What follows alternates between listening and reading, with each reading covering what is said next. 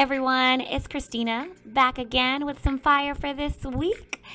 I have just received so much great feedback regarding how the episodes have impacted you all's individual lives, and I want to let you know that there is going to be an ongoing opportunity to submit feedback. So this feedback you can send us regarding things that maybe you like to know more about in regards to prayer, testimonies, and of course, we want to hear your prayer requests. To do this, simply shoot over an email to our team at feedback@createacur.org. Let's dive right into it. So some of you may know that I have developed my career as an HR professional. I'm an HR professional by day, so of course that's what I'm doing during the day, and I'm a stylist actually at night. Now, I don't have an extensive tenure in HR, but I credit most of my experience and expertise to the last two positions where I worked with talent acquisition, employee relations, and training and development. But I can likely conclude that everyone knows the purpose of an HR department within an organization. Everyone knows that HR, we are the people that takes care of the people. So as an HR professional, it is our sole goal to ensure the compliance of the company and to make sure that everything happens legally and ethically as it should, and of course to ensure that the people of the organization feel supported, safe, and supplied with every resource they need to be great. Well, in HR, there's one thing that is at the root of all things compliance, and it's integrity. Everyone has a different, elaborate definition of the fancy word, but I want to tell you, just as my parents told me as a child, integrity is doing the right things even when no one is looking, especially when no one is looking. That's when it really truly counts. The moral compass that the world uses today to determine whether or not something is right is just totally skewed and just outright wrong. It's fickle. It changes on a day-to-day basis. It's based on what's trending, and at most times, it's never really solid enough to really aid us in making decisions. We all know some of the basic things that we shouldn't do, like lie, steal, cheat, kill. However, those socially recognized behaviors that we know are wrong did not just come from society making a suggestion or an assumption. It's biblical. If those things are true, right, we know that we shouldn't do those things. I wonder how many other truths are located in our Bibles, and how many more things are we missing because we're resulting in looking at our culture. As Christians, if we are truly surrendered our lives to doing the work of the kingdom and loving God with our whole heart, then our moral compass would simply look different. It won't change. It won't be situational or circumstantial. It would just be. We would always choose to do the right thing. But I don't know, why is it that we are so tempted to do everything but? Why have we allowed the enemy to deceive us into thinking, just going back to my HR terms, that compliance, ethics, and processes don't matter? Like it's not important these days. Let's just attempt to get away with it, is what we oftentimes say in our culture. Why have we allowed the world and our culture to skew our moral compass? And in thinking about this question, the Lord reminded me of the scripture in Galatians chapter 5, verses 6 through 7. Paul was actually writing to the Christians in Galatia and was talking to them about their freedom that they have in Christ. And he mentioned this: as far as our relationship to Christ Jesus is concerned, it doesn't matter whether we're circumcised or not. But what matters is the faith that expresses itself through love. You were doing so well. Who stopped you from being influenced by the truth? I almost want to take that scripture a step further to say, who told you that? Where did that even come from? How has someone been able to influence you in that way? And why were you so easily convinced? Is it the lies and the temptations that are being perceived? Do they hold precedent over God?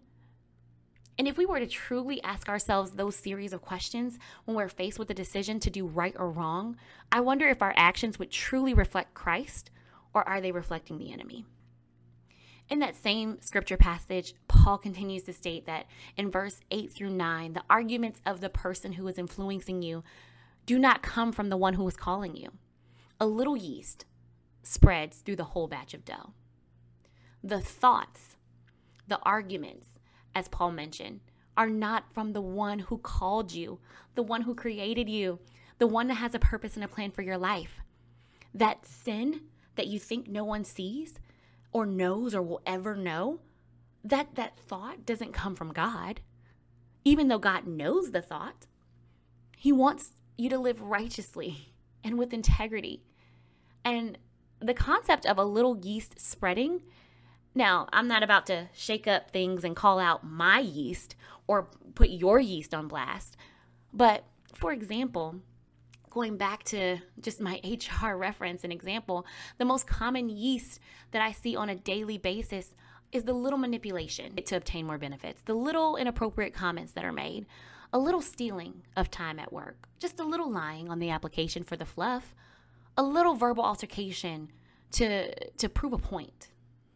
It all eventually leads to termination for fraud, sexual harassment, time theft, falsifying documents, and insubordination. It's the little things that grow in our hearts to become bigger things. And in Paul's letter, it speaks to spreading and spoiling the whole batch of dough. And those things that I listed, they may not speak to you. I pray that everybody's being honest in the workplace. But we all have yeast. And if we were to be 100% honest, that yeast has spoiled. It's either spoiling currently or will spoil the work that God is leading you to do. But I want to let you know, my brothers and sisters, that there is hope. Thank God that we can rid ourselves and begin to walk a new day with new mercies. If you are struggling in making a decision on what to do, is it right or is it wrong? I encourage you to pray about this thing. Call your yeast out by name and begin to rid yourself of it.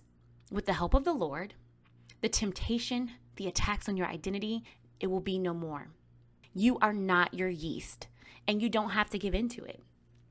God will handle it. I love that Paul continued in verse 10, and he said, "The Lord gives me confidence that you will not disagree with this. However, the one who is confusing you will suffer God's judgment regardless of who he is."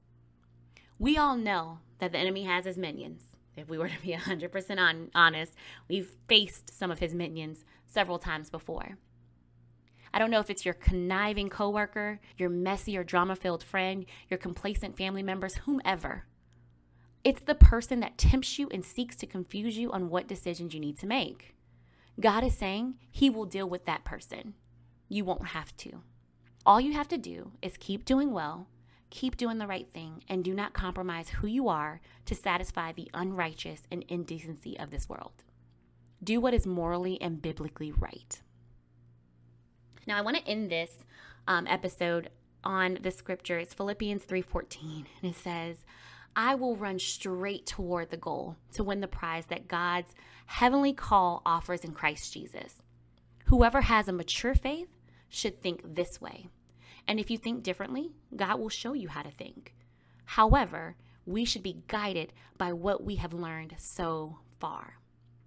My brothers and sisters, I encourage you that as we are going throughout life, this journey of life, and as we're going throughout our Christian journey, we have to make note of what we have learned so far.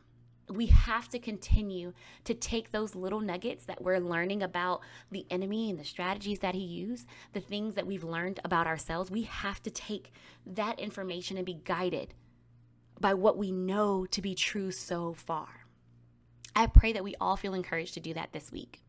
I also want to make sure that it is mentioned that you guys, there is a very real enemy, and he wants to destroy your character. He will do this by any means necessary, whether that be negative influence, mistaken identity, and clouded judgments. However, I encourage you not to get got. Keep your head on a swivel and be committed to making the right, integrous decision at all costs. This is how you will put the enemy in his place. I want to go ahead and just pray for us on this week. I want to encourage you all that if you're faced and to make a difficult decision, and we're going to be faced with things this week where we're going to have to choose whether to do the right thing or the wrong thing. The temptation is going to come. It's inevitable. But we have to be so rooted and grounded in our faith, so rooted and grounded in what we know to be right, whether it be legally right, morally right, biblically correct, all of it should align, and making the right decisions so that our integrity is not compromised. I want to go ahead and pray for us. Heavenly Father, I just thank you so much. God, we thank you for the new mercies. God, because truly we are undeserving. Father, we don't always get it right. We don't know what we're doing. God, we are faced on a daily basis with tough and difficult decisions that we have to make in this culture, where the world is saying, go this way, make this turn. This is what you should be doing. God, and I want us to be guided by your word, your truth. Father, and so my prayer for every single person under the sound of my voice, God, is that you will direct us in doing the right thing every time. God, that when we're faced with tough and difficult decisions, that we are running to you, our solid rock, our anchor, our firm foundation, God. And I'm praying right now that others around us in our circle of influence will be encouraged by that. They'll see our honesty, they'll see our integrity, and they will be led to you through us in our workplace, in our friend groups, in our homes, our neighborhoods, our communities, God. We thank you for allowing that to be so. God, I pray that we are a true reflection of Christ and that we're not conforming to this world, which will seek to have us comfortable in doing the wrong things. God, we do not want to normalize the wrongdoings, God. We want to address them head on and be deterred and just turned away and disgusted by all the things that the world has to offer. God, I pray right now that you'll send us convictions. Because that healthy conviction, that healthy nudge when we are making the wrong decision, during the moments when we're even contemplating making the wrong turn, God, I pray that you will guide us in those moments. God, that you will give us that tugging on our heartstrings to let us know that we need to go the other way. God, we know that you're able to do this, and we are just thanking you in advance for it being so. We love you, we praise you, we honor you, and we thank you for the identity that we have secured in you. Thank you for us being integrous individuals that love you. And in Jesus' name, amen. All right, my brothers and sisters, I want to leave you all with this blessing. Now may the God of peace make you holy in every way. And may your whole spirit and soul and body be kept blameless until our Lord Jesus Christ comes again. Our God will make this happen, for he who calls you is faithful. My brothers and sisters, I want us to be encouraged as we go into this week. I want to remind you that there's always a team of people that are praying and interceding on your behalf. I want you to remember that our God, he loves you, and that I love you. And I'm always, always praying for you. Be blessed.